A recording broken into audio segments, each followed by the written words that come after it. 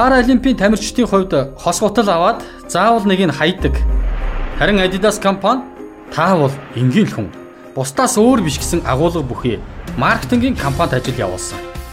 Тэдэнд зориулж нэг хөлний 2 гутлыг үйлдвэрлэж эхэлсэн нь маш олон хүнд итгэл найдвар өгч олон нийтийн талархлыг хүлээн брендийнхээ үн цэнийг өсгөж чадсан юм.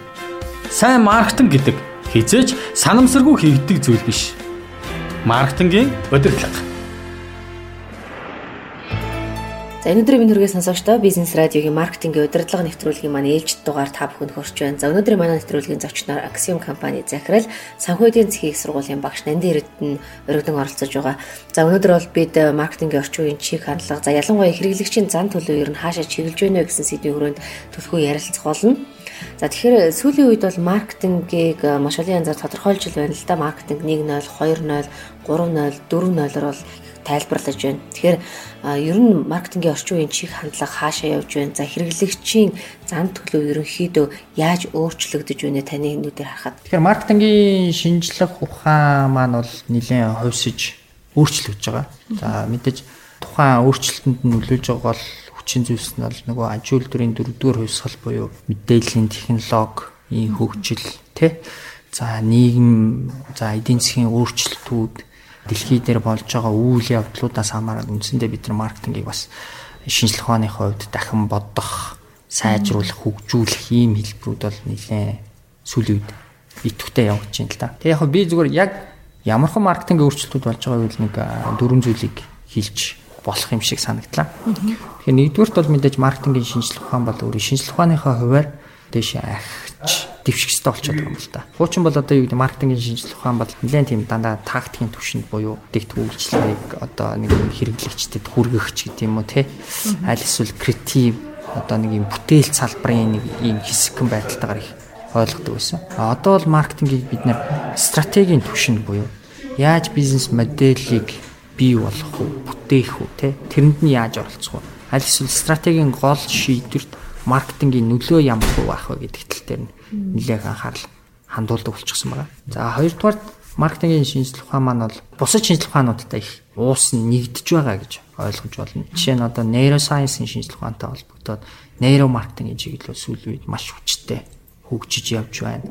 За маркетингийн шинжлэх ухааны сэтгэл судлал буюу сэтгэл зүйн шинжлэх ухааны олд амжилтуудыг зайлшгүй тусгаж өгөх шаардлагатай болж байна. Ингэж бид нар хэрэглэгчийг илүүтэй одоо ойлгох юм байна гэдэг ийм хэм маяг руу орж байна. За өөр ер нь маркетинг дээр гарч байгаа нэг зүйл бол ер нь зүгээр хэрэглэгч маань асар хурдцтай хувьсаж өөрчлөгдөж байгаа гэдгийг бид нар ойлгох хэрэгтэй. Яагаад тэгэхээр өнөөгийн хэрэглэгч бол одоо 2000-ад оны ч гэдэг юм уу тий ийм үеийн хэрэглэгч биш болчлаа шүү дээ тий.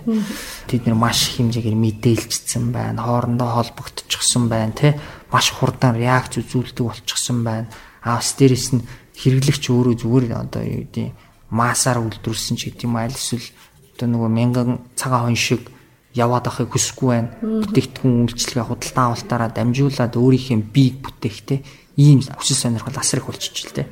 Тэнгүүт энэ дээр үндэслээд маркетингийн стратеги, маркетингийн бодлогууд хүртэл дагаж хувьсаж өөрчлөгдөх шаардлагатай болоод ирж байгаа. Төсөл value in use буюу хэрэглээний үнцэн гэдэг ойлголт асар их болчиход байгаа юм. Жишээ Nokia-гоор жишээ авъя л да тий.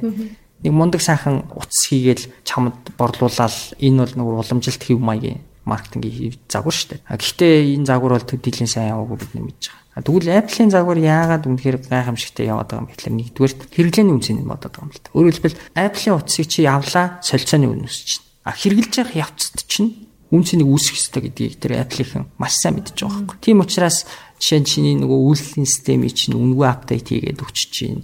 Дээрээс нь App Store гэдэг нэг том платформ бүтээгээд тийшээ маш олон одоо хөгжүүлэгч буюу хамтрагч компаниудыг оруулж ирээ. Нөгөө хэд нь тасралтгүй үнцнийг чамайг ердөөсөө тэр утсаа барьж явах тэр бүх цаг хугацаанд чинь тэр үнцнийг ингээд хангаад өчөж байгаа. Өөрөөр хэлбэл одоогийн компаниуд юу илүү анхаарал хандуулдаг болсон юм бэ гэхээр солилцооны үнцнэр өгөхөөс илүүтэйгээр хэрэглээний үнцэн гэдэг юм руугаа түлхүүн анхаарлаа хандуулдаг болчихсон. Тэгэхээр бизнесийн модельүүд маань өөрчлөгдөж байна. Үүнийг дагаад маркетингийн нөгөө оффер буюу энэ саналууд маань дагаж хувьсаж өөрчлөгдөж байгаа гэдгийг ер нь зүгээр академик төвшөнд маркетингийн хүрээнд ажиллаж байгаа хүмүүс ч тэр за аль эсвэл одоо юу гэдэг практик дээр ажиллаж байгаа хүмүүс ч тэр бас их сайн ойлгох хэрэгтэй болов уу гэж бодож байгаа.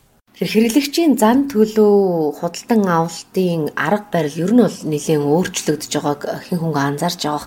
За ялангуяа бүтээгдэхүүний ялгарал нэг их байхгүй болсон энэ үед бол хэрэглэгчдэд өгж байгаа үн цэнээрээ л ер нь компаниуд өрсөлдөж шүү дээ. Тэгэхээр энэ шинэ үеийн хэрэглэгчдэд ер нь компаниуд яаж хандах ёстой, маркетрууд ер нь ямар арга барилаар ажиллах ёстой юм бэ? Ийм хоёр хувилбар байж болно л да.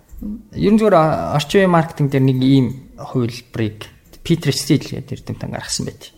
Тэр болохоор нэг үл чи одоо бүтээгдэхүүнээ бусдаас хамгийн хямдхан хий.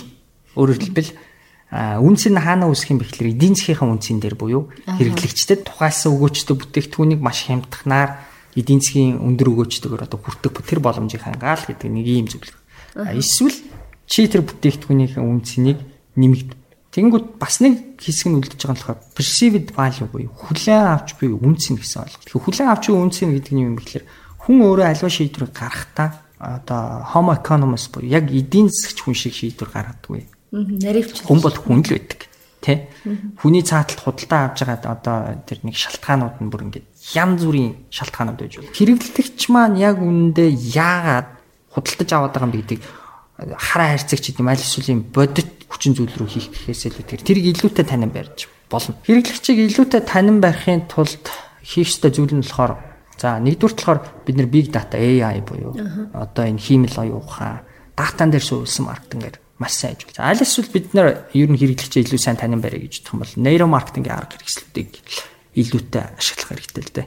Нейромаркетинг бол ер нь маркетингийн шинжилгээ ухаан дундаа шин залуу нэлээд хүчтэй хөгжиж байгаа нейро сайенс олд амжилтыг ингээд өөртөө багтаацсан ийм зүйлүүд. Тэгэхээр Apple компани жишээ бас одоо App Store дээр нь хэрэглэгчид өөрсдөө тэр платформыг хөгжүүлээ явдаг. Тэгээ хамтдаа хөгждөг гэсэн ийм гаргалгаа байгаа. Тэгэхээр манай компаниуд ер нь за хэрэглэгчигээ бүтээгдэхүүндэд татан оруулах, бүтээгдэхүүндэд хайртай болох, дурлах энэ бүх үйл ажиллагааг хийхийн тулд ер нь ямар арга хэмжээнүүд бодтойгоор авч ер нь хэрэглэгчийг бүтээгдэхүүндэд яаж оруулж хамтдаа ингэж ажиллаж байна вэ? Гэхдээ яг одоо зүгээр компаниуд маань нэг ийм зүйлийг л ойлгох хэрэгтэй болов гэж бодоод байгаа юм л да. Маркетинг гэхээр зөвхөн хэрэглэгчдэд ингээ гоё харагддаг тийм нэг юм жүжиг тавих ёстой гэдэг тэр ойлголтоос л салчих хэрэгтэй тий. Өөрөөр хэлбэл хэрэглэгчийн чинь тэр худалдаа авах шийдвэр гаргалт гэдэг нь маш олон хүчин зүйлүүд нөлөөлж байгаа. Маш олон оролцогч талууд байж байгаа гэдгийг ойлгож чадах юм бол бид нар тэр нөгөө value creation буюу одоо үнцнийг бүтээх тэр үйл явцдаа хамтрагч нар өөр бусад хамтрагч нар за өөр стейкхолдеруудын эрх ашиг сонирхлыг ингээд зайлшгүй оруулж ирэх хэрэгтэй болчиход байгаа. Тэднийг оруулж ирэх хэрэгтэй. Тэд нар чинь өөрөө танай компани маркетингийн үйл ажиллагааг чинь илүүтэй сайн явуулахад хэрэгтэй. Тийм учраас нөгөө маркетингийг зөвхөн маркетингийн албаныхан хийдгүү маа гэдэг чинь эндэл болчиход байгаа юм л да. Ерөнхийд нь хэлэхэд маркетингийн 3 нойл бол хэрэглэгчийн зан үйл, хандлагаас онцгой хамааралтай 90 үе юм. Тодруулж хэлбэл маркетинг 3 нойлд хөтөлсөн 3 өөрчлөлт бол оролцоо болон хамтын ажиллагааг дэмжигч маркетингийн 90 үе, мөн даяарчлалын эсрэгцэл, соёлыг эрхэмлэгч маркетингийн 90 үе, мөн бүтээлч нийгэм болон хүний дотоод сэтгэл чиглэсэн маркетингийн 90 үеийг нэрлэж болно. Шинэ үеийн технологи нь мэдээлэл, шин санаа болон олон нийтийн санаа бодлыг илүү өргөн хүрээнд түгээх болсноор хэрэглэгчид хамтран үнэт зүйлс бий болгох боломжтой болсон юм. Тийм ч учраас хэрэглэгчид хамтын ажиллагааг дэмжсэн, соёлыг эрхэмлэгч, бас дотоод сэтгэл чиглэсэн маркетингийн хандлагуудыг заавал шаардаж байгаамаа. Маркетингийн шинжилгээ ухаанд гарч байгаа өөрчлөлт, хувьсэл, уран сэтгэмжийн талаар маркетингийн удирдлага нэвтрүүлээс